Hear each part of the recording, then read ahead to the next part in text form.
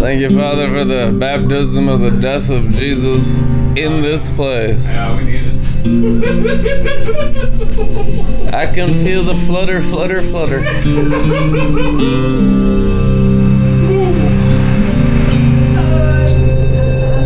Holy.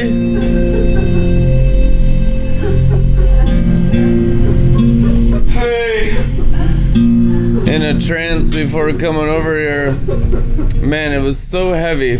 I got knocked out for 15 minutes. And I could feel the flutter of the angel wings all over my face while I was conscious, at least. Who knows what they did to me when I was out? That's why you just trust God. Hallelujah. Whatever these angels are doing to us, we know we need it. Yep. Yes. There is no salvation except through angelic helps, the Bible says. Bob Jones says, I don't believe in angels. I rely on angels. Yeah. Hallelujah. Glory.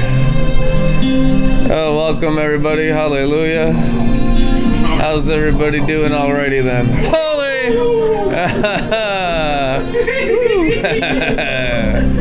Shabbat. A couple people told me they had the best weekends of their entire lives. So if you're wondering what's going on, the weather is better and better the higher you go. So what are we gonna do tonight? Take heavenly flight in glory delight, out of sight of earth's blight, where there's no more night and no more fright, where everything is gonna be alright. Holy!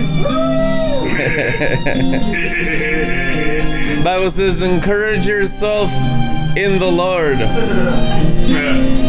So we pray, Lord, give us our daily Snapchat filters. One of the easiest ways to encourage yourself in the Lord. Woo. If you're not participating with us on Facebook, you're really missing out big time. You're probably only getting about 25% of the possible discipleship. And you're a big loser. Oh no, we love you. Whatever your reasons are, I'm sure they're better than the Holy Spirit's.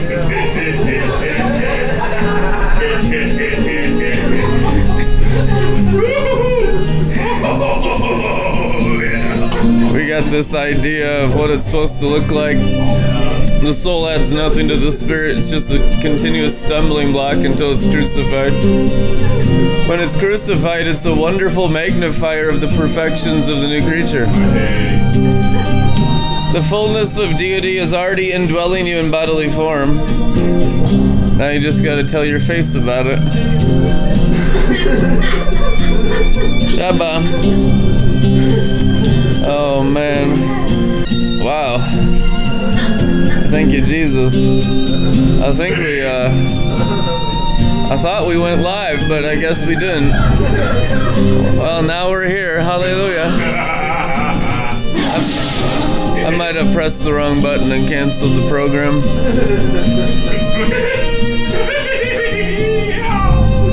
It's all good.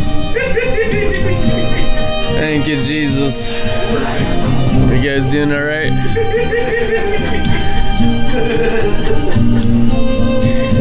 The meek shall inherit the earth. Get everyone a meek coat. It's like a mink coat made of the flesh of Jesus. Hallelujah. I can see us getting carved out tonight. He's releasing the butcher angels. Your body is a cornucopia of heaven on the inside. The Lord lives in the garden of our hearts. And what he's doing is he's pulling up all the things growing in us that don't come from Him. And it's all the unbelief, it's the doubt, it's whatever came from your human bloodlines, until there's nothing human on the inside whatsoever. And you're only looking at what's coming out of the new creature. There's a place of maturity where you're not distracted by anything in the external realm. It's always about the next level of maturity of the new creature. So we thank you, Father, for everyone's spirit maturing tonight in joy, in power and glory and wisdom and ability, and let it renew the mind. The only place of struggle is in the fallen nature that's irrelevant to the new nature in Christ. Your fallen nature, whether you're male or female, whether you're Jew or Gentile, the Bible says is all irrelevant in the new covenant. All that matters is that Jesus Christ literally has taken permanent dwelling in your spirit. But because we are carnal, natural creatures, it takes a while to recognize our spirit. That's the only struggle. And the spirit exists by faith, not necessarily your faith, but the faith that God had in Jesus on the cross. Because it's not like the brain grows in faith. The new creature is a creature of faith that has its own faith that's an impartation from the Father.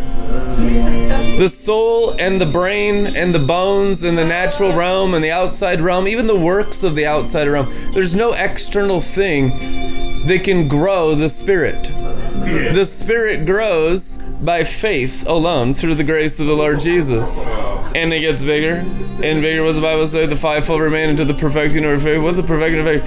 Big, gigantic spirits the size of the universe, ruling the universe, and the spirit having dominion over all the natural realm. But right now, we're in the stage of our own spirit taking dominion of our own natural souls and brains. Like, this thing has to come under government first before our city does. And for most believers in the process of maturing their spirit, it hasn't yet.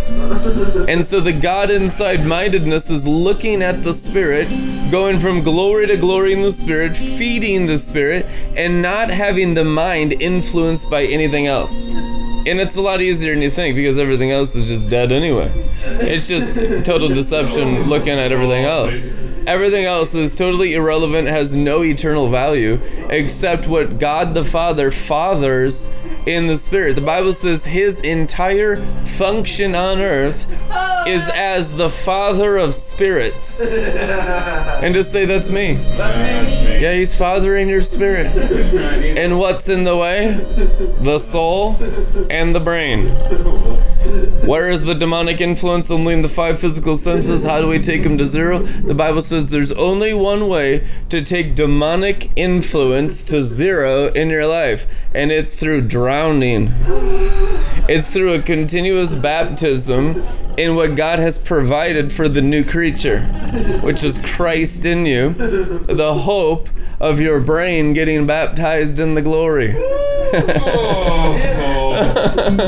And you can tell when it's happening because the waters are rising in the Ezekiel 47 temple of your human bodies, until you come to a point where your brain can't cross, and those are like the last stages of sanctification until you're an actual huios.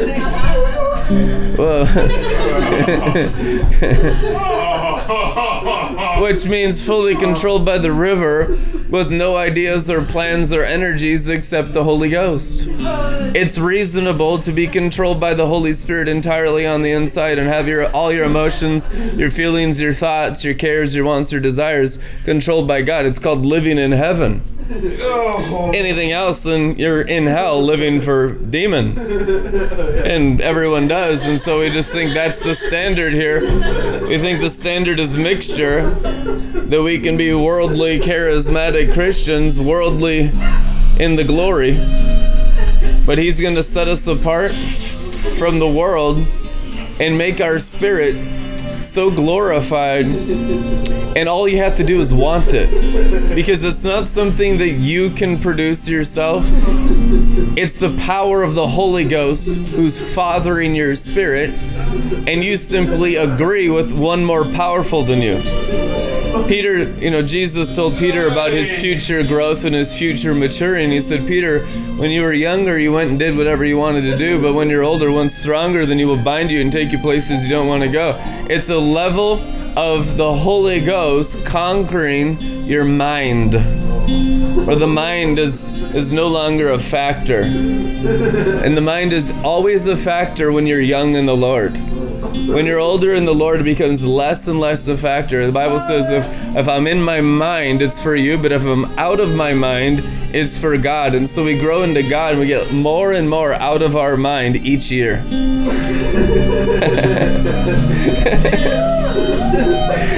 More and more ecstatic. Glory, glory, glory. 2 Thessalonians. Man, this whole chapter whacked me so hard today. We'll start in verse 2, but the key verse is verse 10, Amplified Classic. Grace, unmerited favor, be to you in heart peace from God the Father and the Lord Jesus Christ the Messiah, the Anointed One. We ought and indeed are obligated as those in debt to give thanks always to God for you, brethren, as is fitting, because your faith is growing exceedingly. Your faith is growing exceedingly. And the love of every one of you, each towards the others, is increasing and abounds. Now look at love as the energy that comes off the new creature. Since you're born of God, the new creature is only capable of love. It doesn't have any other nature.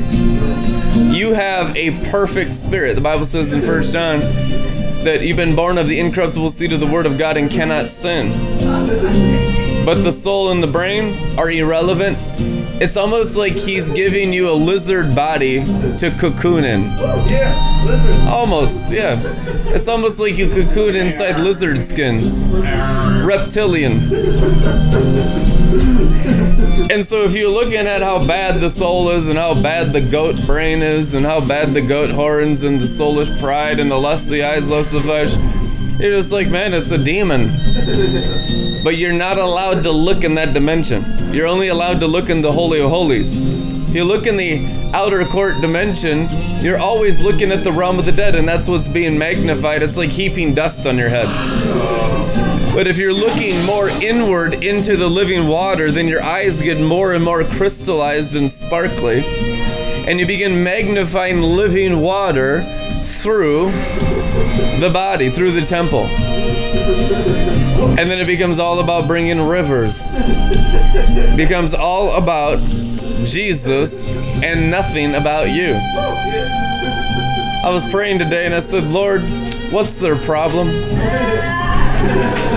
And the Holy Ghost says, selfishness. That's what he said. He said audibly, he said, the problem, the reason why there's such a struggle and so much in this generation is because of how much selfishness there is. And he loves you regardless, but he wants you to be aware of that because that's what Jezebel is.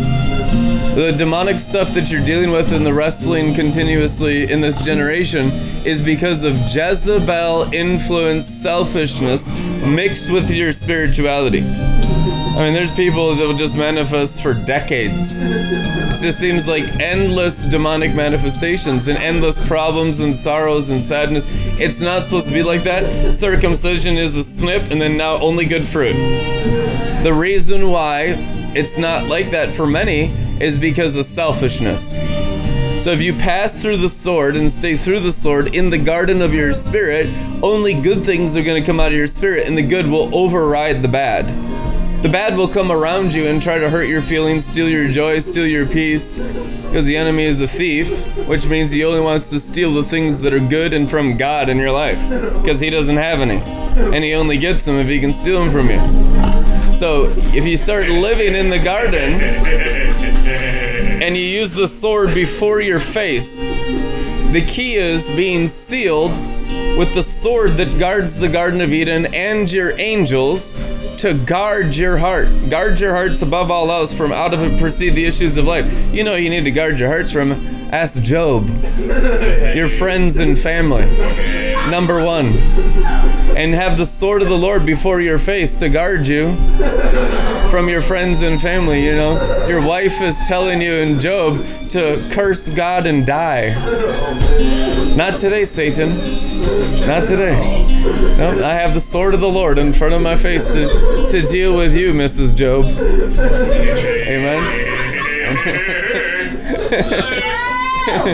Amen. And she could take the sword of the Lord, put it before her face, and cleanse their heart. And the heart cleansing is that circumcision of the same sword that guarded the Garden of Eden. It's a sword of fire. It's a sword that entrusts the protection of your heart, which is your spirit, from the enemy.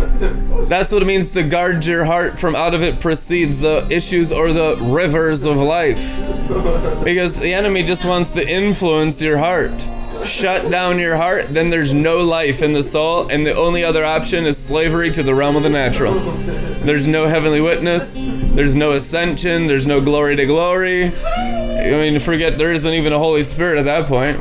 It's just some external witchcraft. And so people get bewitched if their hearts get shut down by anything. Remember your first love. Return to your first love. What does that mean? Return to the spot where the glory comes out. And then put a guard on it. Put a seal on my heart, Song of Solomon 8 says. The seal on your heart is that nothing can influence the development of my spirit. I've prioritized God above all else.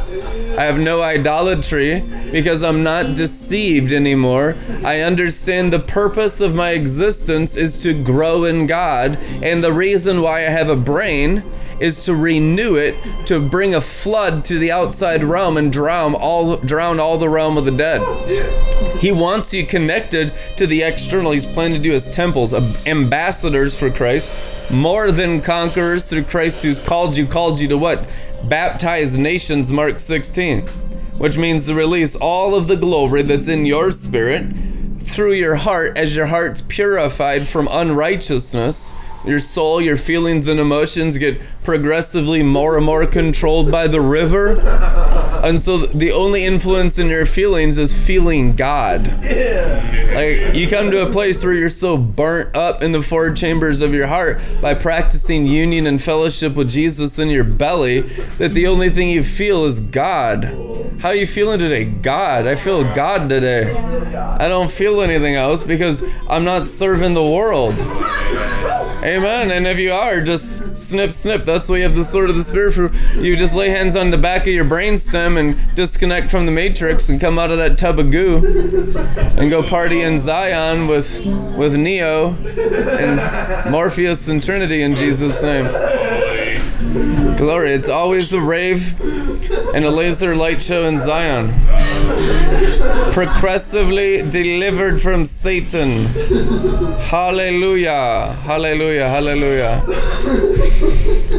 And so we just shut the enemy down so that we don't end up with a frown. We don't take it personally because we divided soul from spirit unless we're selfish. If we're selfish, there's no division between soul and spirit.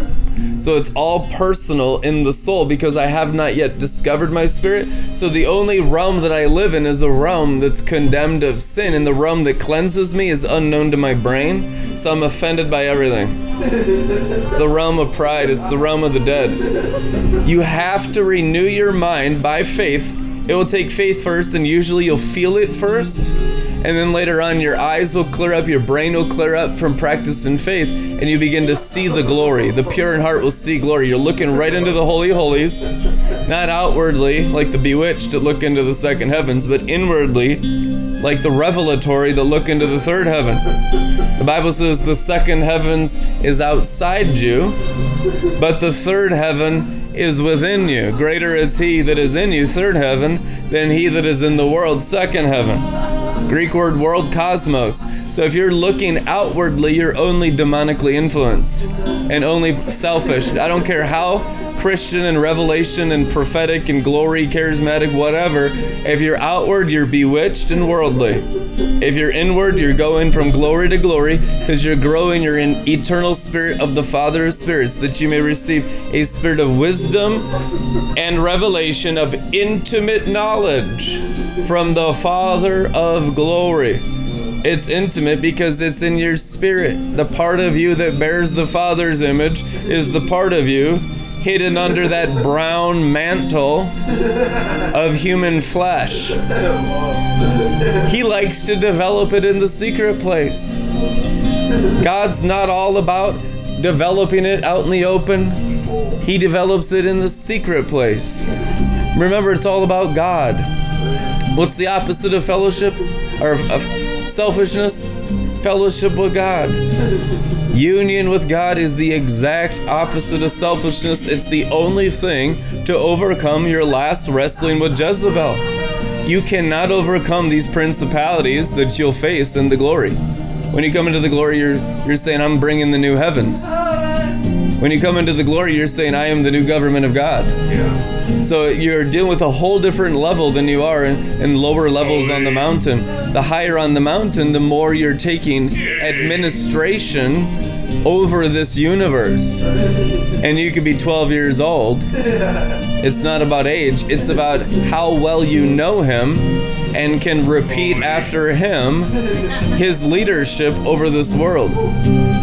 Ephesians 5:1, like well-beloved children, imitate their fathers. So you're only hearing what your father's saying, speaking what your father's saying, doing what your father's doing, without any independence in your 5 physical senses controlled by the river. The river is the will of God. My food is to do the will of God. What was Jesus' food? Ascension. Jesus grew. How did Jesus grow? By staying under the influence of the Holy Spirit, by letting his brain be constantly controlled by the Holy Ghost.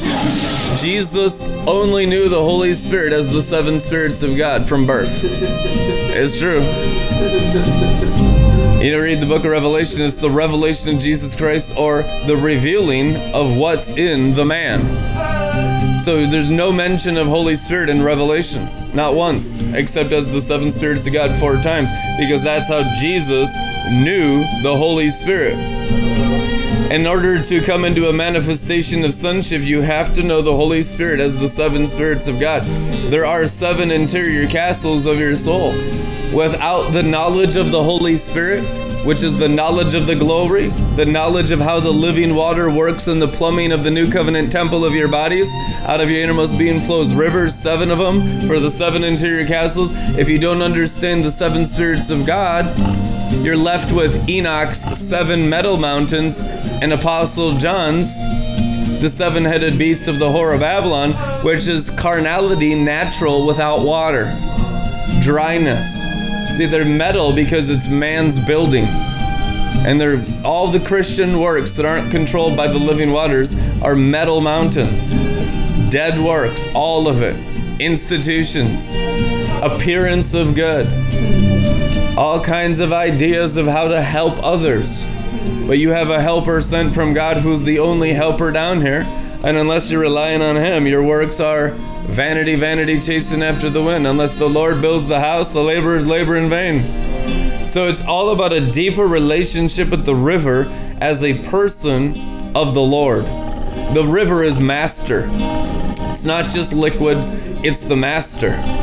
And so your intimacy with the river and your knowledge of the river and how the river flows through your soul is how intimate in your current rank in Joel's army in power, authority, dominion, and might.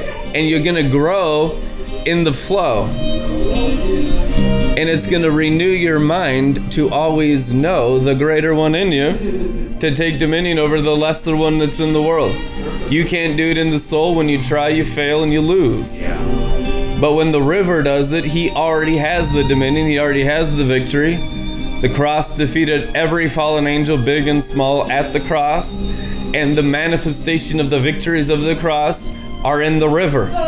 The river manifests from your spirit all the victories of Christ over everything. So the more the brain wakes up to that dimension the more you enter the rest. That's what you labor to enter the rest. What are you laboring to enter rest? What is the work or the labor? To believe. And when you believe, the river, the victories and the works of the Spirit begin to flow through you like a river. So you can say, it's not me doing the works, it's the Father in me, like Jesus Christ's testimony in the Bible. Hallelujah.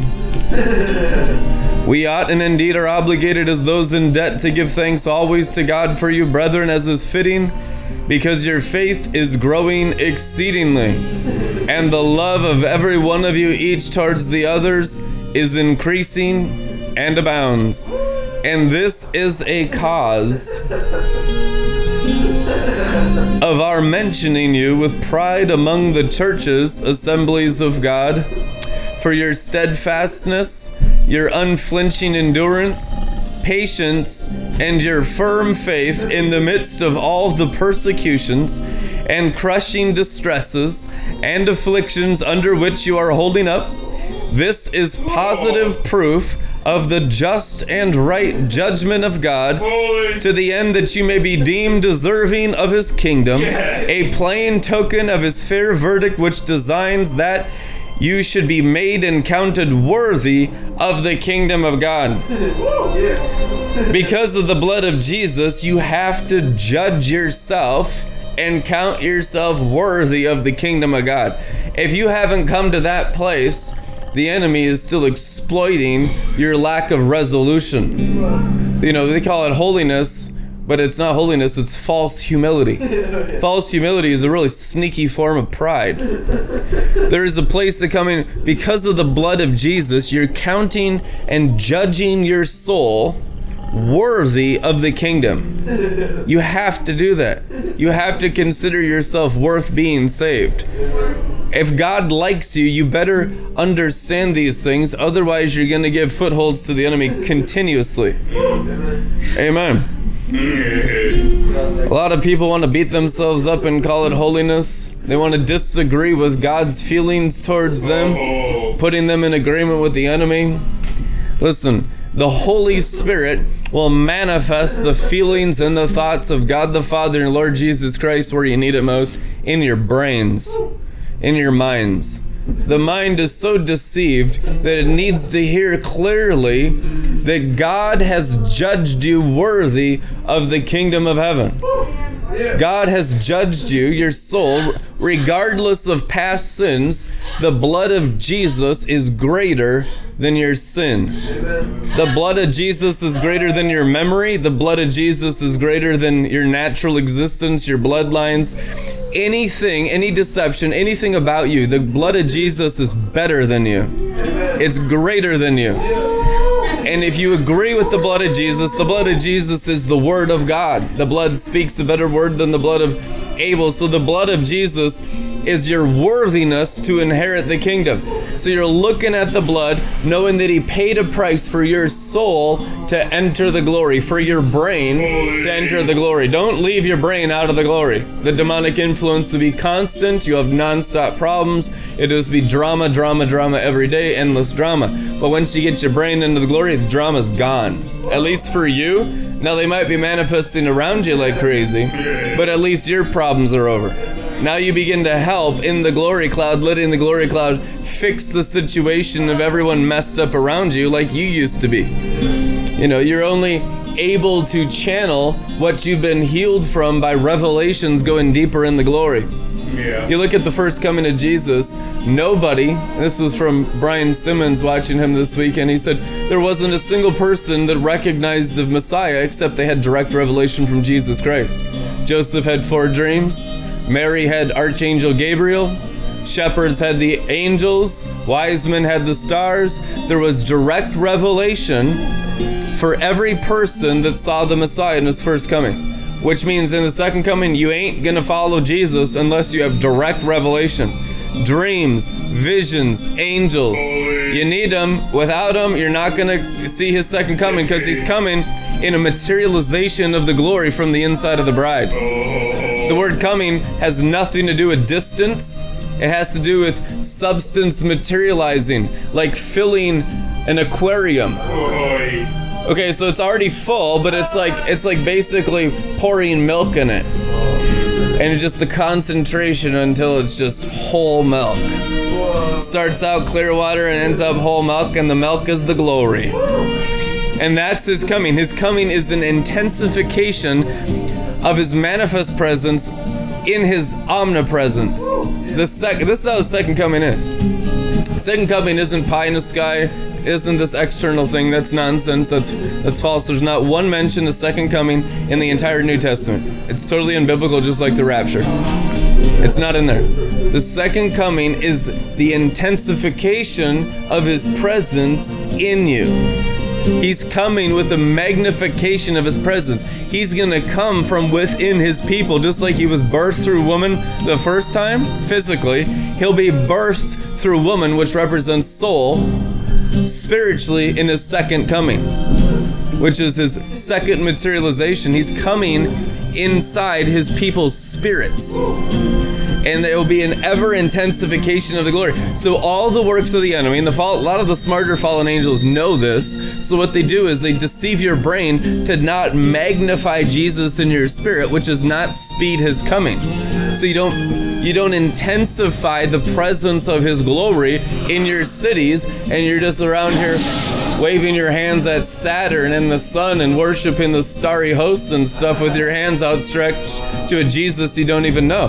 But when you lay hands on your belly and you begin to intensify the spirit in you, and the glory in you, and the word of God in you, and the blood of Jesus in you, and it begins to get stronger and stronger inside these jars of clay. The jars of clay are the alabaster boxes, and they're gonna break many times.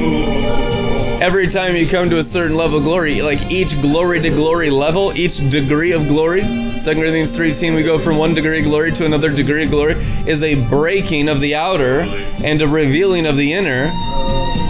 For God wants to reveal the sons of God as the exact same glory nature as him, as a glory being. What is God? God is a being of glory.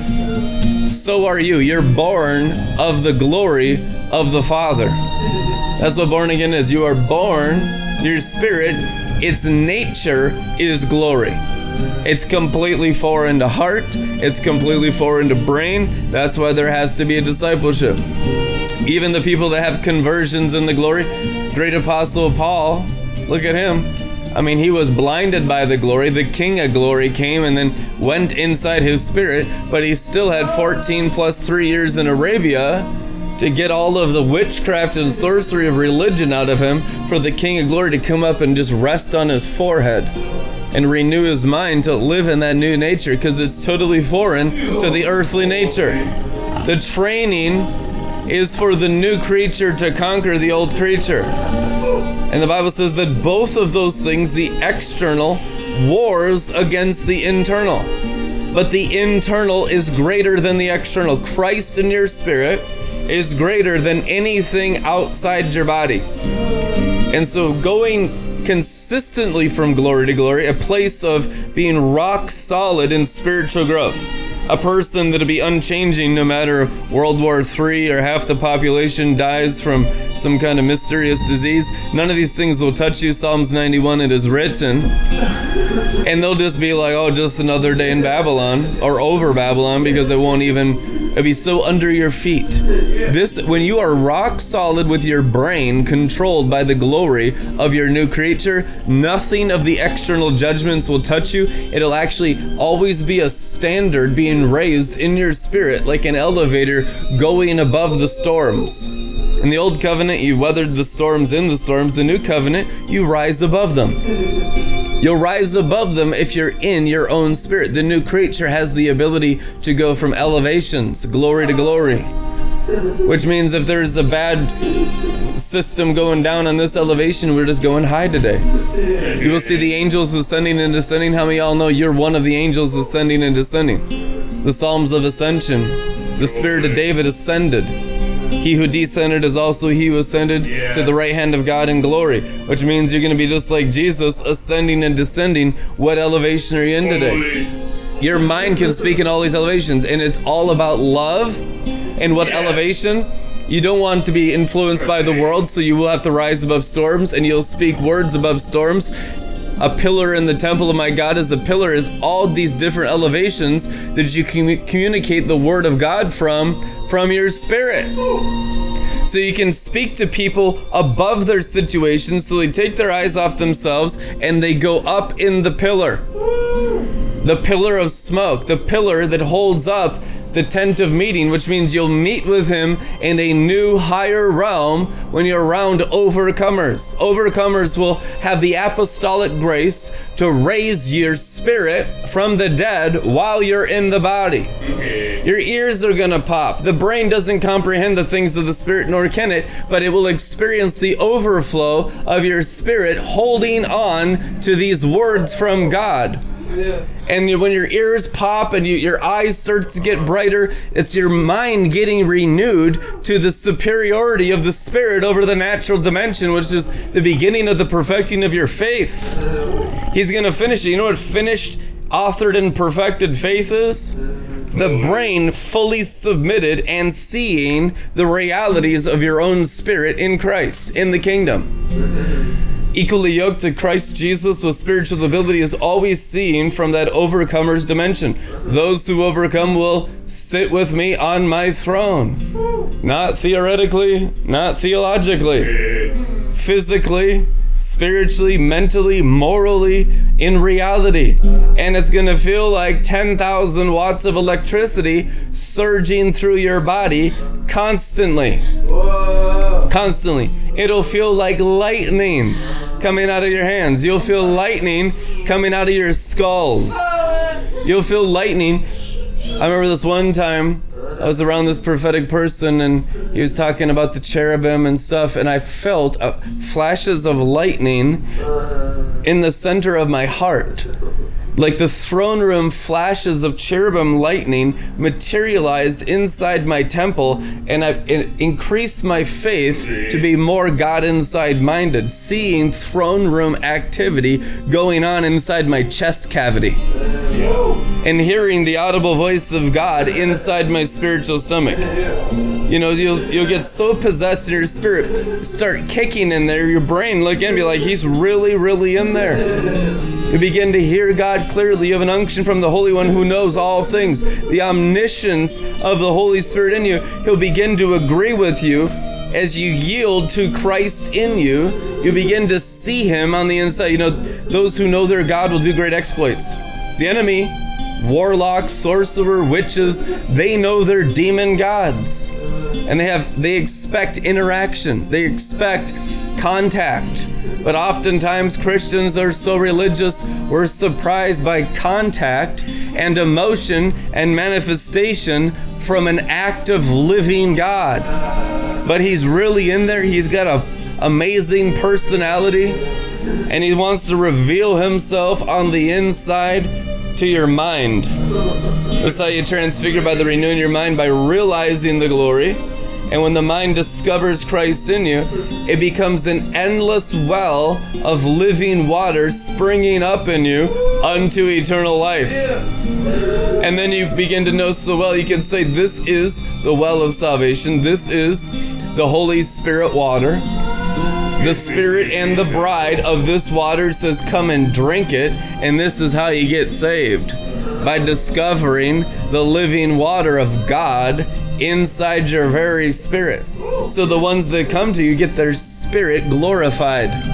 And since the spirit is glorified within the soul shares in the transfiguration of the spirit. But the soul never adds anything to the spirit. The brain never adds anything to the spirit. That's all worldliness.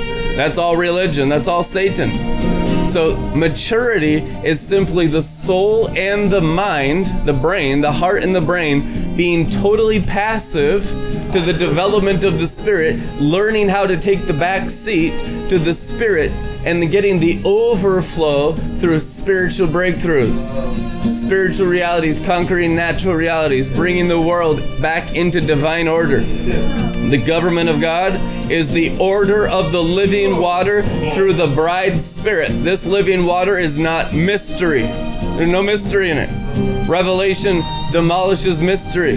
Babylon's mystery, which means not knowing, perishing for lack of knowledge. The mystery's gone. The water comes out of your spirit. Out of your innermost being flows rivers. The innermost being is the born again perfect part of you that's rising and is always in union.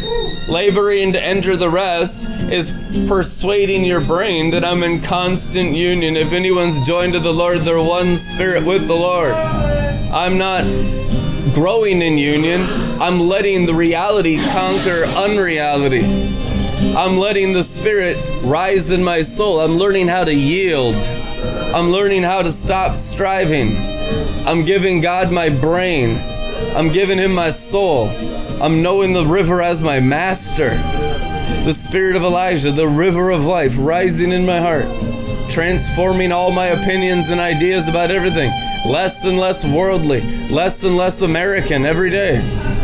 Less and less cultural, more and more heavenly. That's what holiness is being separated from earth. Now you have wisdom about all the things on the earth. I'm all things to all people in hopes of saving some. So it's not like you're ignorant. You're actually the most intelligent spiritual creatures in creation. You begin to have an intelligence like gigantic angels. You know, the bigger the angel, the smarter the angel. Because intelligence is measured by light inside spirit. Einstein said great spirits have always been violently opposed by mediocre minds. So intelligence, even from Einstein, was all based on spirit, zero on flesh and brain.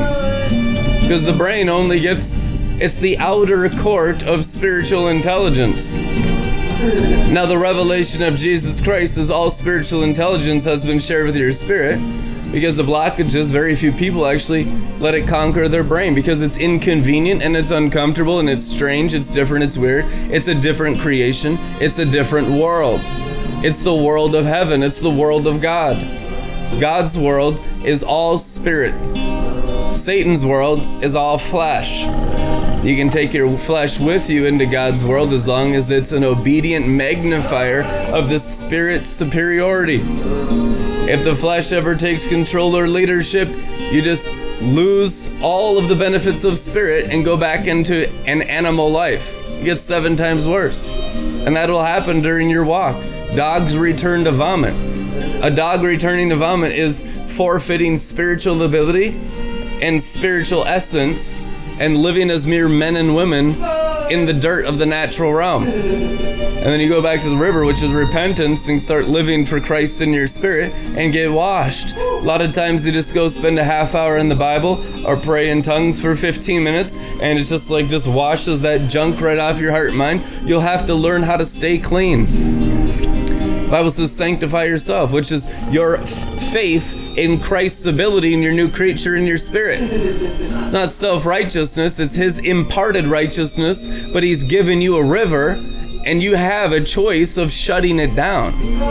It's what bewitchment is. Bewitchment is choosing to shut down your own sanctification that your spirit provides for the soul and mind, and choosing to be good in your own eyes and get involved in religion, and you think it's God, but it's witchcraft, and that's why people are miserable, or that's why they're selfish. That's why they never come into a place of consistency in the river. The enemy is a cunning serpent. He knows how to shut down the spirit, and he gets most people to do it right after they're born again. They had 1 day of bliss. The honeymoon lasted 1 day. Then it's over and it becomes about, I gotta read my Bible, my 15-minute devotional in the morning. I had an ecstatic experience 15 years ago. I had a trance one time. I got drunk at a conference one time. And you forget how, it's forgetting Zion when you're in Babylon. They hung their harps on willow trees, which is forgetting your spirit's ability. Hanging your harp is no longer living by your spirit. When you're in your spirit, you're always developing new stuff will spring out. There's always something new coming in the river. This is how God the Father fathers the born-again creature. is by passing his spiritual essence as a river of life through the spirit, and the mind gets illuminated to the spirit's superiority in the body, but then it will begin to come out the body and begin to come out the gates. This is the great floods. The floods of the days of Noah are the manifestations of the new creatures out of body. I mean, we say we're bilocated, seated with Christ, heavenly places on earth as it is in heaven. This is, biblical realities. But how about the vision of our spirit being so rock solid? It's as if it has physical eyes. And that's the place where your spirit is more powerful than your body, and that's the place where Satan is defeated. Because you've used the cross, the sheep gate, to go in the Father, which is to develop the Spirit, to rule from the realm of the Spirit. Because in that realm, in this universe, is where the principalities are, because that's what rules the world, is the Spirit, the invisible in this universe. Not in the third heaven, in the second heaven. It's the invisible that rules the natural through fallen angels, and the sorcerers have ruled the nations since the fall of Adam, Satan's sons and daughters. People that have faith in the realm of the dead with physical contact with fallen angels, and it's common. It's not even rare. It's common. You've brushed shoulders with these people your entire life.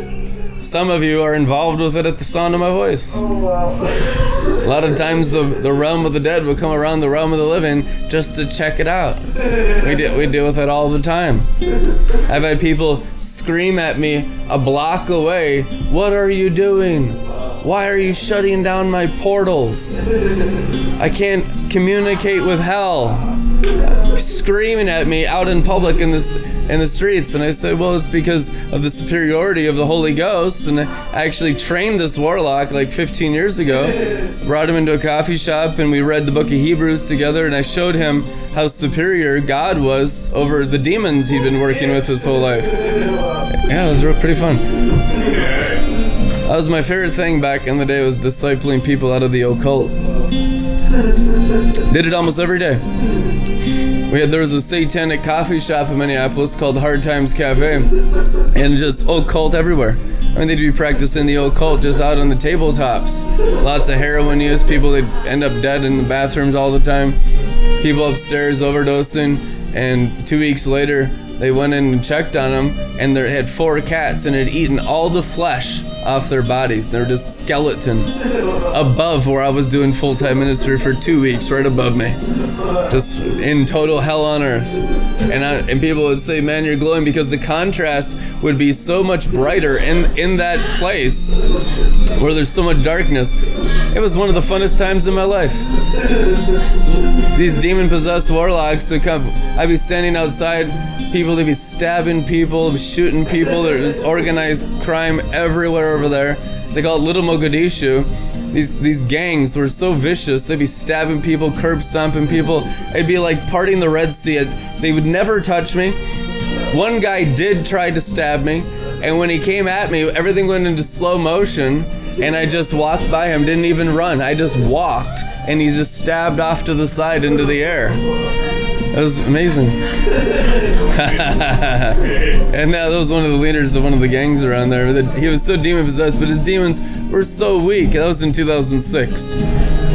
Oh, hallelujah. So I've witnessed the constant superiority of the Spirit over the flesh. And nowadays, the Spirit is getting so strong. There's a dominion of our spirit that is sovereign over creation, but there's a judgment upon the wicked.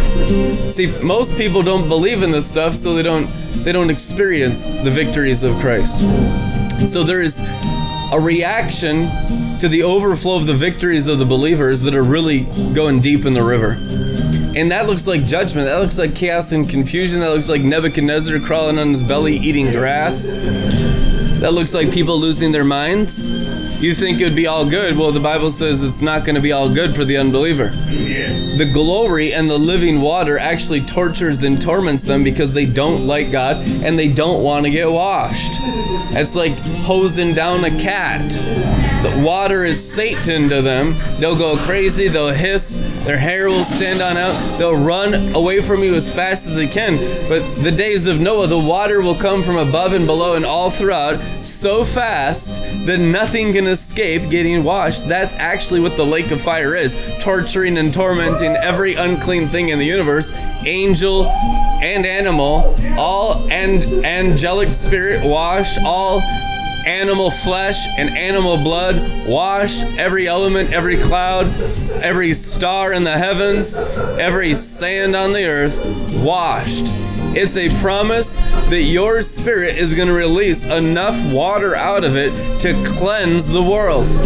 And it's through that cleansing. 1 Thessalonians, we'll get into it in a minute, but it talks about the chaste spirit. The purity of your spirit is your current ability to wash everything. If it's impure, Christ is still impure, but you're not participating in his purity, so you're not washing. You're taking the day off.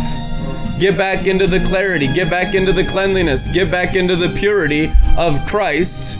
It's basically just returning, repenting to him on the inside, and get washed and get pure. His purity is imparted into you. You have none of your own, but his purity is so powerful in there, it begins to conquer everything about the animal that's impure, and the animal changes forms.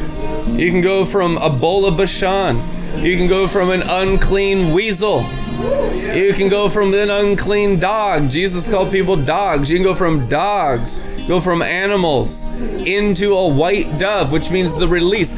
Cleansing your garments is cleaning your body from immoral acts and religious acts, which is sorcery. Sorcery and immorality. Immorality and sorcery, all the pride and lust of Satan and his angels, is what changes the temple on the outside to different animal forms. Glory to glory is the transfiguration of your spirit, but the outside reflection in the form is a different animal every season. Every season. One season you might be a pit bull. You might be a raging bull. You might be a lion. I tell you what, you go higher, your form on your outside, when it's clear, the highest form you can have externally is the white dove. White dove is the total cleanliness and purity of your spirit shining through your heart, your blood, your brain, your mind, your bones, your marrow, and a perfect release of crystal clear, sparkling, living water to wash the world. That is the mark of the high calling in Christ Jesus, is the white dove. There is a level of the white dove in the perfecting of the sanctifying power of the Holy Spirit, because the Holy Spirit wants to raise you up into that level of morality. The Bible says in Philippians chapter 3, that there is a spiritual and moral resurrection that lifts you out from among the dead, even while in the body. The moral resurrection determines the elevation of your inner man, which is the possibility of your dominion over the external realm. Whoever has the dominion in the spirit, in the internal realm, has the dominion in the external realm, and it's all about elevations of spirit. Spirit, spirit, spirit. The enemy has conquered this ground by the forfeit of Adam and Eve's dominion, and so we're taking it back by purifying our hearts and allowing the white dove to raise the elevation, the high place. That's why it's called the mark of the high calling in Christ Jesus. It's an elevation of your spirit. It's a mark. It's a throne. It's a white eagle's nest. It's a white dove nest. It is the actual throne of the Lamb over this universe. And it's obtainable in this life, and that's why you run the race to win the prize of that high calling in Christ Jesus. It's the absolute purity of the Lamb lifting up the inner man for a reign as a dove. Who are these that fly along like clouds, like doves to their nests? These are the manifesting sons that got perfected with sanctification. Everything after you're born again is to make your soul and your brain as pure as the part of you that received God's word at the first. And the word begins to just conquer. The word begins to take over. Other words that are causing other manifestations get lesser and weaker. The word of God is dominant. But the word of God is not forceful. It doesn't rape the soul. It takes only volunteers. It doesn't force its way into rooms. That's why he says, I stand at the door and knock, and you choose if you let me in. I don't just break through the door. That's not how Jesus works. Jesus is not a thief. Jesus is not a rapist. And this is intimacy, so it's based on willingness to let him in into new areas of your heart, which are often blocked up with fears, because we just don't know him as well as we think we do. And it's like, I don't know about that area of my life. It's all wounded. And do I want a holy, spotless God to come into this area of a mess? And you have to let him in each time he cleans it out. And that's how you grow in knowing him. Through sanctification is letting him into the mess of the heart, the feelings, the emotions, the rage, the murder, the anger, the memories, the pains, the wounds, all of it. All of your human experiences that have been all hell, because to live in the human dimension is to live in the kingdom of hell, and you just let Jesus deal with you. You just get on the threshing floor. Amen. There's no marriage to Christ without the threshing floor. It's the story of Ruth in the Bible, that unless you went into the threshing floor, there's no Boaz represented by Jesus Christ. She had to get totally whacked in her heart, vulnerable and threshed and getting real, getting raw, wriggling, vulnerable. And I'm not going to protect myself or play act that I have it all together, and it's not about being a drama queen. It's about getting cleaned up in the heart. And there is a threshing sledge with teeth, and the ox threshes. One of the natures of Christ the high priest is the ox of God. And he'll thresh the heart. He'll thresh the DNA. He'll thresh the spirit. He'll uproot the roots in the spirit. He'll uproot anything growing in the soul. He'll uproot the mind. He'll tear down strongholds. The ox needs to work head to toes. Jesus Christ is a mighty ox. You embrace the ox nature, he cleanses all the soil of spirit, soul, mind, bones, and marrow. Can the dry bones live if they allow the ox to carry it into the river? Amen. And it's like walking with God. Where are we walking? Walking into a brighter glory. It's going to change you. It's going to take your bones into a different dimension of existence of autopilot. When your body follows your spirit, it gets easier and easier. My yoke is easy, my burden is light. It doesn't get harder, it gets easier if you're walking with Jesus. If you're walking with false Jesus, if you're walking with false Holy Spirit, it gets harder. The higher responsibility is like more maintaining stuff. It's like more effort. Oh my God, I have so many bills. Oh my God, I have so much responsibility. Well, you need to repent, get back in the river, because your whole house is labored in vain. If you let the Lord build the house, it's the Lord's responsibility, and everything's easy with God, it is written. Everything's easy with God. God owns the cattle on 1,000 hills. He'll just shake Elon Musk a little and then get out his angelic rake and be like, done. Where's the Mega Millions guy in Illinois with his $732 million cash out? He'll send an angel into his house. The sovereignty of God to move money around is awesome in the Bible. It's awesome. It's everywhere. There's streams of income in Scripture. There's a lot more stuff in the Bible about finances than the religious spirit wants you to know about. They say, they say money is the root of all evil, but it's the love of money. Without money, your life is miserable. Without the external rewards of the internal transfiguration, the devil got all your rewards, and your life still sucks. And you're miserable, and you're suffering needlessly because of a lack of revelation. Your outer man's perishing. Salvation's for your inner man first, but equally shared like justice scales for the outer man. If the outer man's not sharing with the inner man's breakthroughs, the devil got the victory. The devil got the reward. And that often happens when we're deceived in huge areas of our life, but we're going to get revelation. We're going to get it all back. When you get revelation, he restores everything that the cankerworm Satan has eaten. If a thief be caught stealing, he must repay sevenfold. Satan only comes as the thief only comes to steal. Isn't that wild? Calls him a double portion of thief. The very nature of Satan is stealing from God. Is it going to happen to you? I mean, it happened to Jesus for 3.5 years. He had one of his apostles stealing from him often and doing whatever he wanted with it.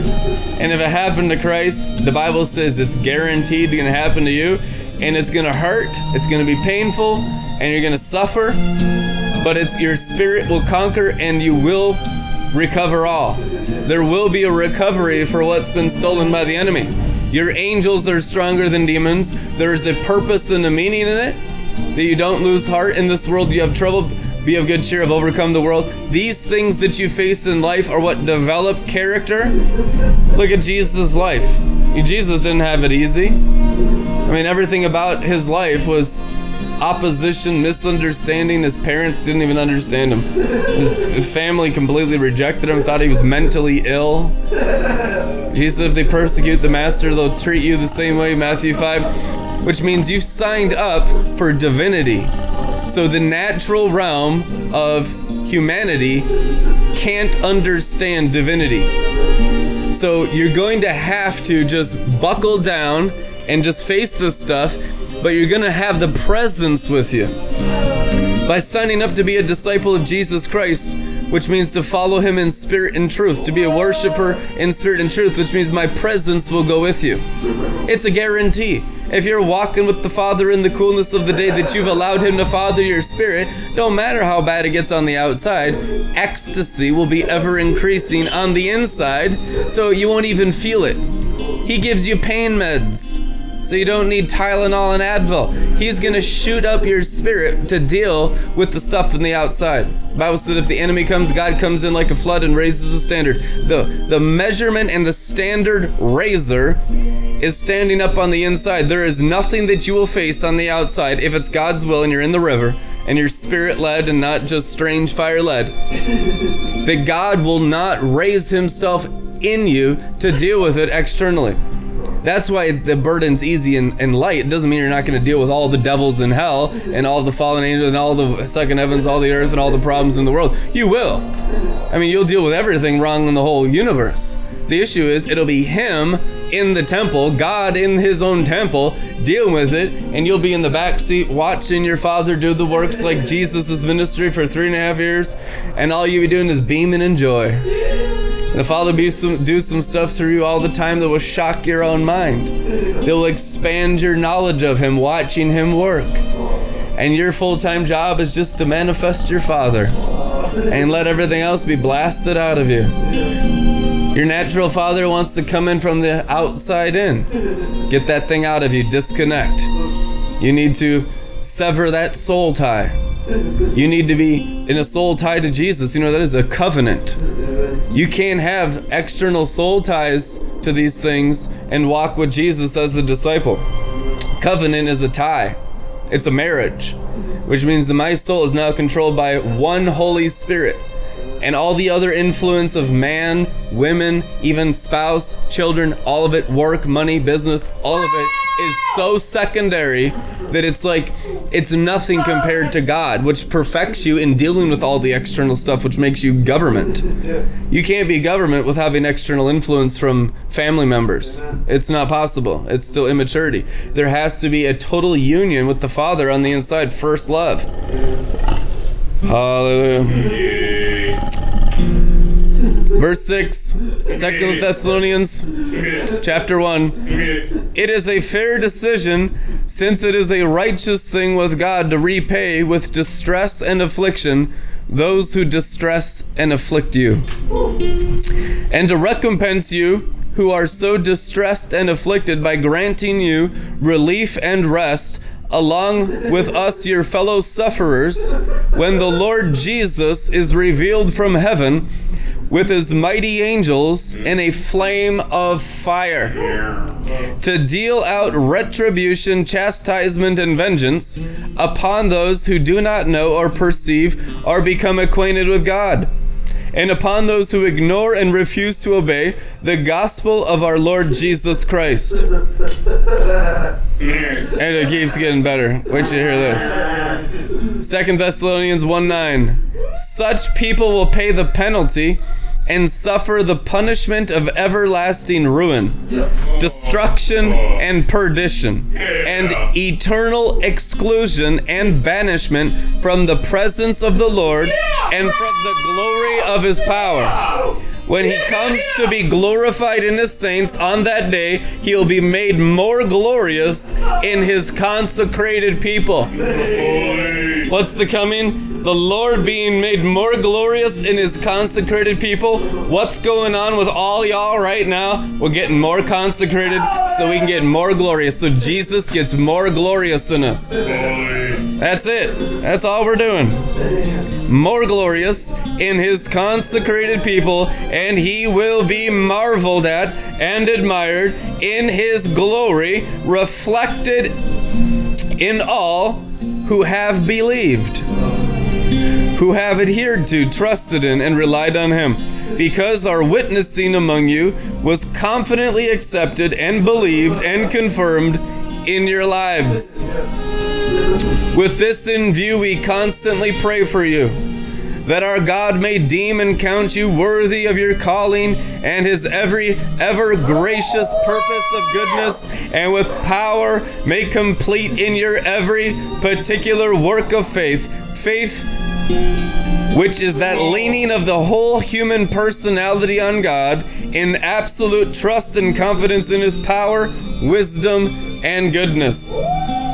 Thus may the name of our Lord Jesus Christ be glorified and become more glorious through and in you. The name gets more glorious in you. And may you also be glorified in him according to the grace, favor, and blessing of our God and the Lord Jesus Christ the Messiah, the Anointed One.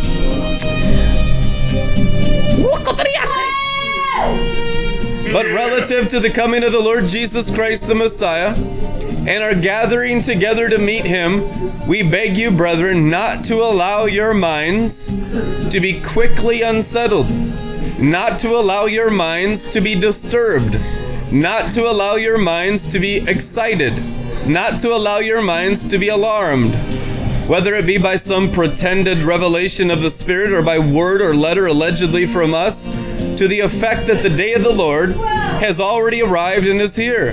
Let no one deceive or beguile you in any way, for that day will not come except the apostasy comes first, unless the predicted great falling away of those who have professed to be Christians has come, and the man of lawlessness, sin, is revealed, who is the son of doom, of perdition, who opposes and exalts himself so proudly, insolently, against and over all that is called God and that is worshipped, even to his actually taking his seat in the temple of God, proclaiming that he himself is God.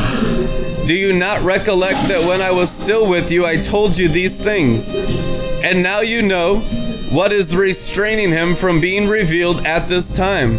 It is so that he may be manifested, revealed in his own appointed time, for the mystery of lawlessness, that hidden principle of rebellion against constituted authority, is already at work in the world. But it is restrained only until he who restrains is taken out of the way. And then the lawless one, the Antichrist, will be revealed, and the Lord Jesus will slay him with the breath of his mouth and bring him to an end by his appearing at his coming. The coming of the lawless one, the Antichrist, is through the activity and working of Satan, and will be attended by great power with all sorts of pretended miracles, signs, and delusive marvels, all of them lying wonders, and by unlimited seduction to evil, and with all wicked deception for those who are perishing, going to perdition, because they did not welcome the truth, but refused to love it, that they might be saved. Therefore God sends upon them a misleading influence, a working of error, and a strong delusion, to make them believe what is false, in order that all may be judged and condemned who did not believe in, who refuse to adhere to, trust in, and rely on the truth, but instead took pleasure in unrighteousness. But we, brethren, beloved by the Lord, ought and are obligated as those who are in debt to give thanks always to God for you, because God chose you from the beginning as his first fruits, first converts for salvation through the sanctifying work of the Holy Spirit and your belief in, adherence to, trust in, and reliance on the truth. It was to this end that he called you through our gospel, so that you may obtain and share in the glory of our Lord Jesus Christ the Messiah. So then, brethren, stand firm, hold fast to the traditions and instructions which you were taught by us, whether by our word of mouth or by letter. Now may our Lord Jesus Christ himself and God our Father, who loved us and gave us everlasting consolation and encouragement and well-founded hope through his grace, unmerited favor, comfort and encourage your hearts.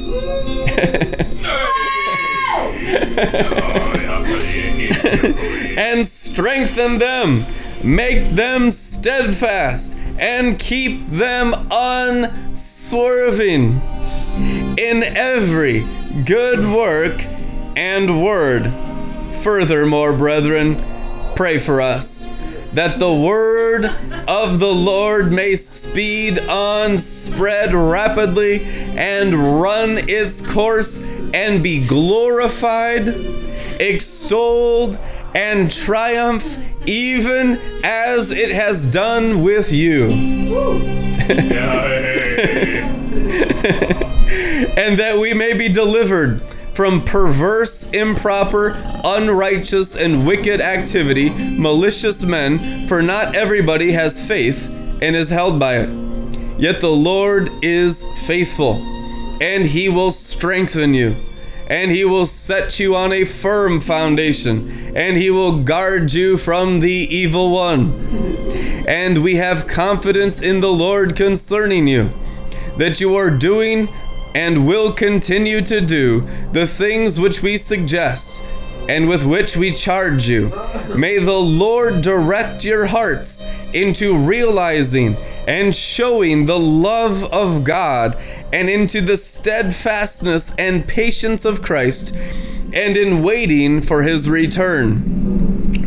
Now we charge you, brethren, in the name and on the authority of our Lord Jesus Christ the Messiah, that you withdraw and keep away from every brother, fellow believer, who is slack in the performance of duty and is disorderly, living as a shirker and not walking in accord with the traditions and instructions that you have received from us. Awfully quiet in her. For you yourselves know how it is necessary to imitate our example. For we were not disorderly or shirking of duty when we were with you. We were not idle, nor did we eat anyone's bread without paying for it. But with toil and struggle we worked night and day, that we might not be a burden or impose on any of you for our support. It was not because we do not have a right to such support, but we wish to make ourselves an example for you to follow.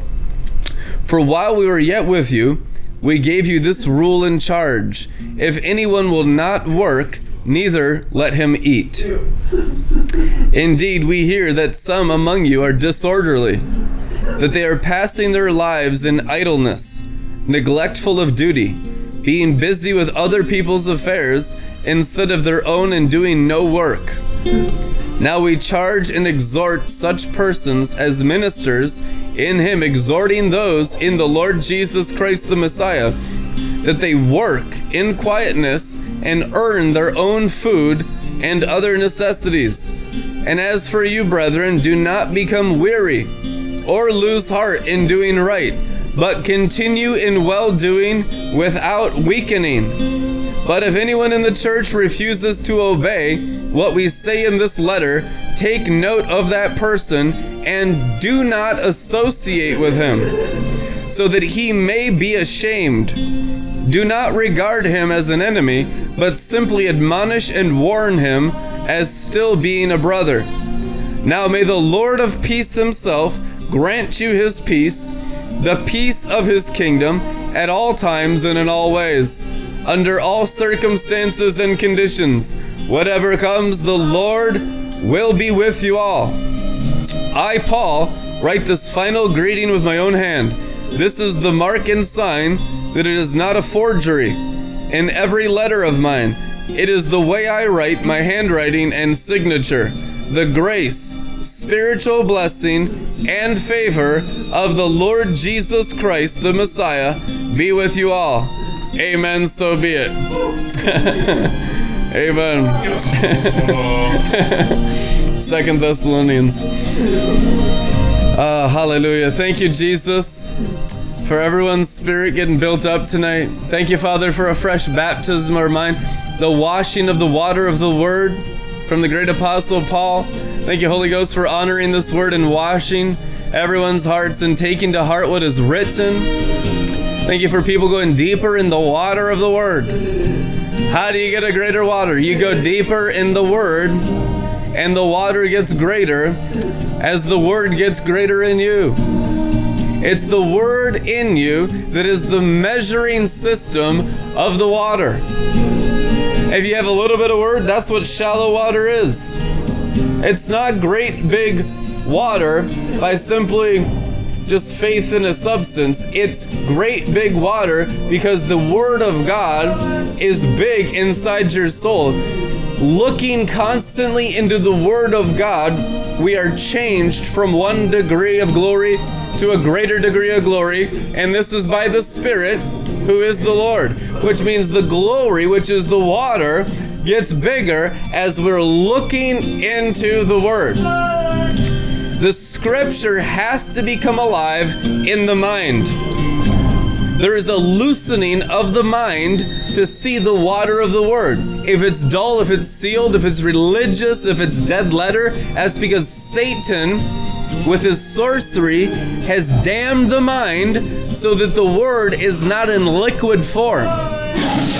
When the mind is loose with 7 horns and 7 eyes of the Lamb of God, that means that the mind is in a liquid state. That's when the mind is alive, the mind of Christ. The 7 spirits of God working from ear to ear. When you hear the word, it has to go through the ears first. Your senses choose whether it enters in. A lot of people, the Bible says they're hearers, but they're not actually understanding. They're perceivers, but they're not actually seeing. This is because of a sealed state of the soul, which is the practicing of the cursed, the natural realm, and the natural spirit of the natural realm with Satan has damned the hearts and the minds of unbelievers. There's a seal. There's a hardness there where the word is not alive when they hear it. One person, they're rejoicing in it. The next person, they don't feel anything. And that's because of Satan inside the soul. So be aware of how the soul gets tenderized for this word to be like rivers. You come in here and it's like waters passing through the air. Waters of the word. There's rivers of the word. Preaching is the release of the river of the word of God. It's a washing of the word, presenting the bride of Christ as the chaste virgin bride to Jesus through preaching of many waters. The voice of many waters. When the voice goes forth, what is the many waters? It's the waters inside of the voice. It's the waters inside of the word. When you read the word, you want to make sure there's water in it. That's how you test the spirit. And if you can't feel it, there's blockages. Some of them only come out with fasting. Some of them only come out with prayer, which is the presence and getting into the glory. But they're all going to come out. And as long as you're making progress, you're going from glory to glory as the soul's burning off or cleansing off of the spirit. And the expression of the spirit, the perfect part of you, is making increase through the body, through the heart, through the brain, through the bones, and begins to wrap the outer man and cocoon it. So you're not simply stuck on the inside of that body wondering if there's a God or just having some kind of blind faith or something. It becomes the tangible reality of living in a cocoon. That's the mansion of God. In my Father's house are many mansions. It's the dwelling or the armor of God. It's living in an orb of light, a mansion of Shekinah glory, because your spirit is pouring out with rivers through the soul, which is the full unlocking of the 7 seals by the Lion of the tribe of Judah. Do not weep or lament. That's the place of perfected joy. Weeping and lamenting is because the word is not fully getting through the head. That the head is damming it down, so it's causing you to be cursed, living as mere men and women in the realm of the natural, not understanding the power of the word that saves you, the gospel. The gospel has to get all the way through the head, has to pass through the head. The Bible says, and that rock was Christ, and water came out of the rock. The rock is your brain. You gotta get the brain with a river flowing through it. The brain without the water controlling it is at war against all the things of God. Everything the angelic kingdom of Zion is doing will be opposed by a person whose brain is not in the liquid light of his glory. They won't understand it, but they'll fight it. They'll think it's the devil. They'll blaspheme. Woe to call those who call good evil and evil good. It's because the brain doesn't have water in it. It's someone who's still living in the 7 seals of the fall of Adam and Eve. There were 7 seals there, which is what shuts down the spirit from ruling the soul.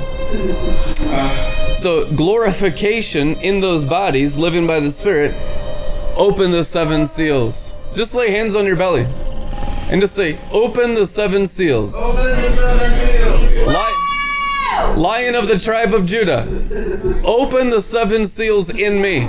In me. Amen. It needs to happen. And then comes the outflowing of the river.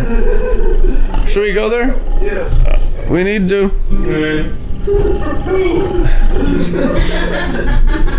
After this I looked, and behold, a door standing open in heaven.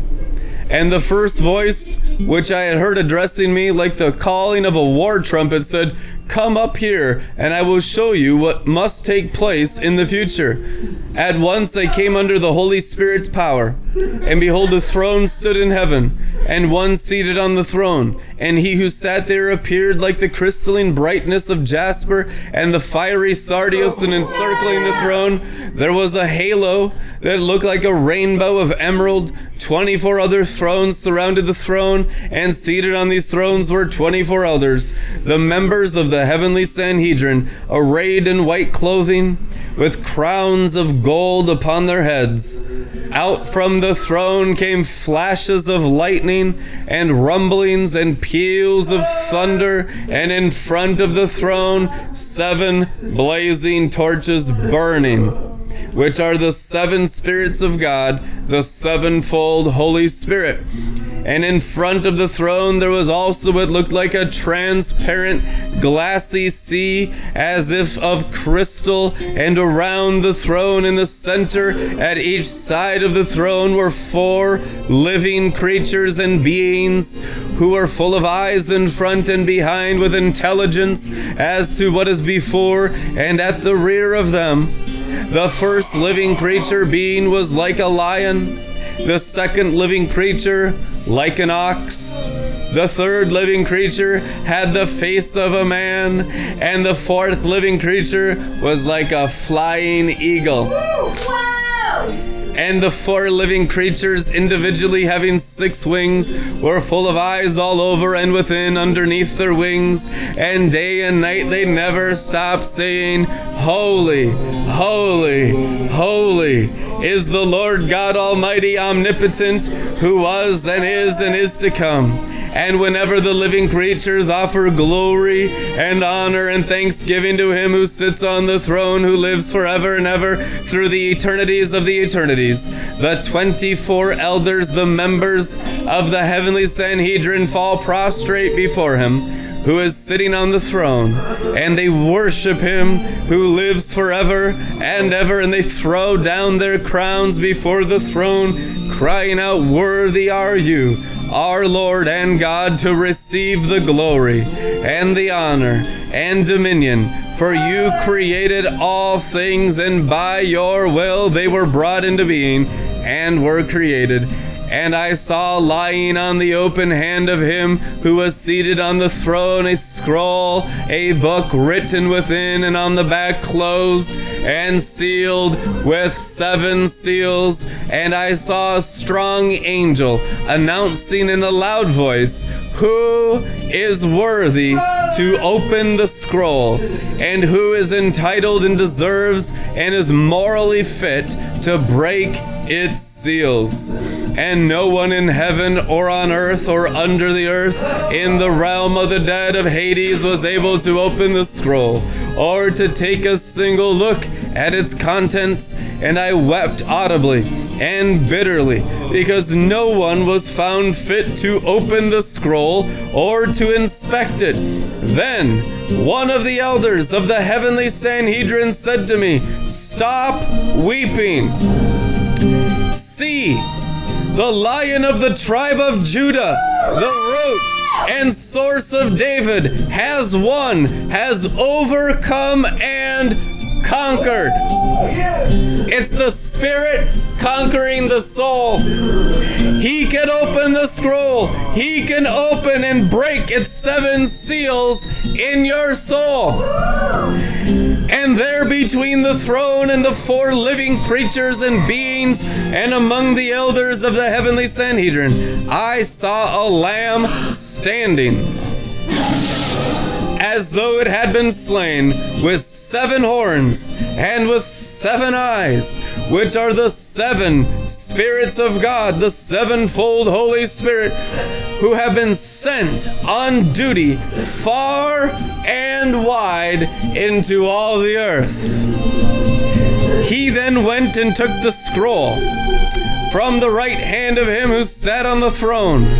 And when he had taken the scroll, the 4 living creatures and the 24 elders of the heavenly Sanhedrin prostrated themselves before the Lamb. Each was holding a harp, lute, or guitar, and they had golden bowls full of incense, fragrant spices, and gums for burning, which are the prayers of God's people, the saints. And now they sing a new song. It was a soulish song before. Now it's a spiritual song. It's a new song. It's a new song that your spirit's singing inside your bodies today. Let it sing all the way through. Let every seal be loosed in you. Let Jesus move in you. Let the Lord Jesus be stirred in you. Any blockage, any misunderstanding, all carnality, any curse, be burned up in your soul. Be burned up in your DNA. Pour through your brain by Jesus on the inside. That's the new song. It's the Spirit rising in you, coming all the way through. And the full manifestation of your sonship is at hand. Jesus is going to finish what he began in your spirit. That's the promise, that he will bring your spirit all the way through your heart, that he will glorify your soul, that your soul will learn the glory of your spirit, that the new creature will come out of the temple, will bury the temple in glory, will baptize the temple in the crystal sea, and your spirit will join him on his throne as an overcomer of your own flesh, as an overcomer of your own brain. All we do to overcome, to be seated on his throne, is overcome our own 5 physical senses. That's the dung gate. The 5 senses are the dung gate. And all it has is manure in it. It's not capable of righteousness. It's not capable of wisdom. But Jesus will lead you through the dung gate. Jesus will wash the dung gate, and he will bury you in living water. And your consciousness will be a new mind and a new creature, and it will sing a new song. It's your spirit communicating in a new language, singing, celebrating, every word out of your mouth, life-giving, No curses, no frustration, no whining, no complaining, no gossiping, no leprosy of the mouth, no sinning of the tongue. That whole path is drowned. All that remains before you is a sea of glass. Everything in your soul drowned. Not only does he open the 7 seals, he drowns the contents therein. There is a perfecting to the opening. He'll finish new stuff. Salvation starts in spirit, but it ends in the bones.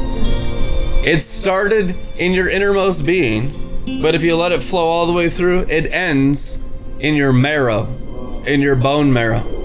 Can these dry bones live? They can live if you let the new song conquer every other thing that the DNA is speaking. Every other word getting devoured. Every other expression. That old personality. The old opinions. The arguments. The theology. The debates. Even the ideas. Anything that's wandering. Of the wandering stars. All of it gets drowned and controlled by the river. And the river opens up into the sea. And it's a great expanse of openness for the Spirit to rule over the realm of the natural. He has granted rulership of the natural realm to your spirit only. Authority is a spirit. Dominion is a spirit. Power and might is a spirit. Wisdom and glory and honor is a spirit. The overcomer's abilities are only in the spirit. Every other part of you gets drowned. We thank you, Father, for drowning every other part of us tonight. Give us a vision for our liquid future. Some of us need a blender. There's a lot of ice, hardness. There's a lot of stuff that just needs to get pureed and just washed away. So, Father, I pray that the areas where there's ice in us, in our hearts, in our minds, in our personality, they'd get pureed. They get melted. And you'd sweeten our minds. The great grace would rest upon our minds. Give us hope for a future glory tonight. A lot of times when you're in the blender, it's just all bad. I mean, is there anything good in me? Christ in you is good in you. You share fully with the divine nature, not even partially. To those that are born again, he has given the river without measure. You have the fullness of deity indwelling your bodily form. And all the other stuff that's not deity is marked for slaughter. There's going to be a lot of annihilating, a lot of slaughtering, a lot of drowning, a lot of baptizing, and that stuff is no longer going to speak. There's a thing in us called a beast that's given a voice. And everything it says is a lie continuously. I said in my astonishment, all human beings are liars. That DNA lies. That science lies. The natural realm is a liar. The natural man is all lies. It's the water of truth. Living water is the only reality on earth. And it will be the only reality that remains, called the kingdom of heaven, when our faith is perfected. And the sea will be your great harvest. Your sanctification, your pure transformation will prepare many new realms for you to walk into. And your spirit will be the leader. Many doors will open. It's just a greater pureeing, a greater blending, a greater washing, a greater glory. That the name of Jesus would be more glorified in you, 2 Thessalonians. More glory, more light, a brighter witness with a purer soul. And we thank you, Holy Ghost, for purifying our souls and for the assigned angels assigned to every listener, purifying these souls. In Jesus' name, binding up demonic influence at the sound of my voice, so it no longer steer the courses of their minds or influence their emotions, making them go haywire. All of that be bound up in Jesus' name. For the increase of the living water, for the increase of the peace that passes understanding, for the increase of marriage to the Lamb, and the spirit of a sound mind of those married to Him, controlled by Him, who care first for His feelings and emotions, His desires and His wants, and His cares. A people set apart as priests to our God. I will make them pillars in the temple of my Father, serving the Father's pleasure in all things. Thank you, Father, for the set apart priests of the Melchizedek order. They're going through all the training necessary to serve before your fire, to serve in your fire as fire. And anything that can be burned, I pray, Father, that you would put your thumb and your finger on those areas, and there would be a greater yieldedness in our souls to the fire of God. Glory to glory, fire to fire, stardom to stardom. It is your spirit shining as the stars of the heavens forever. Daniel 12:3. Wisdom.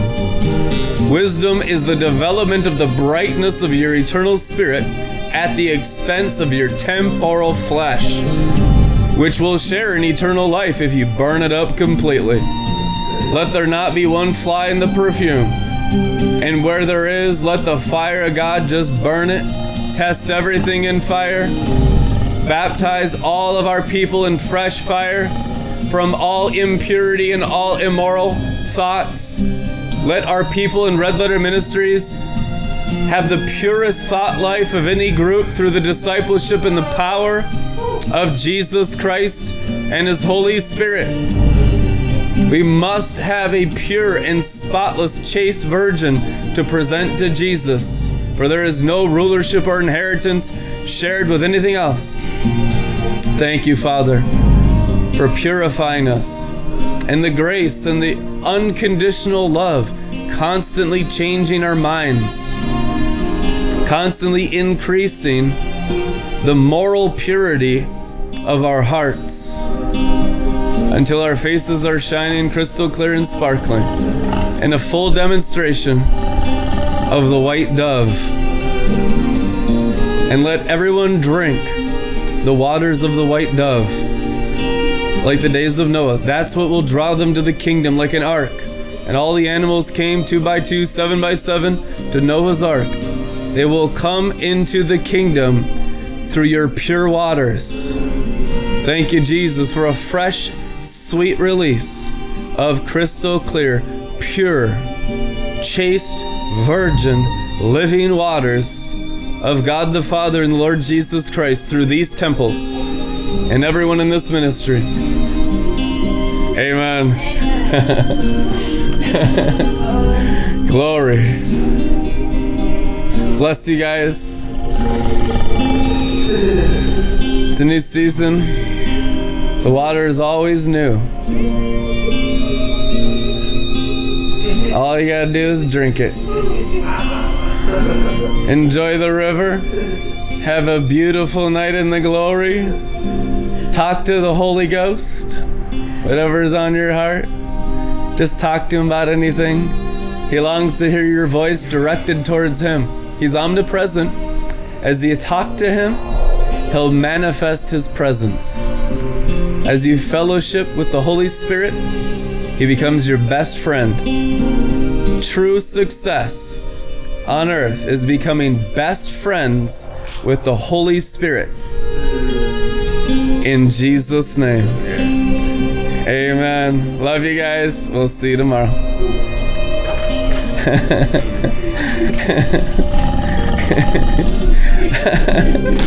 Woo.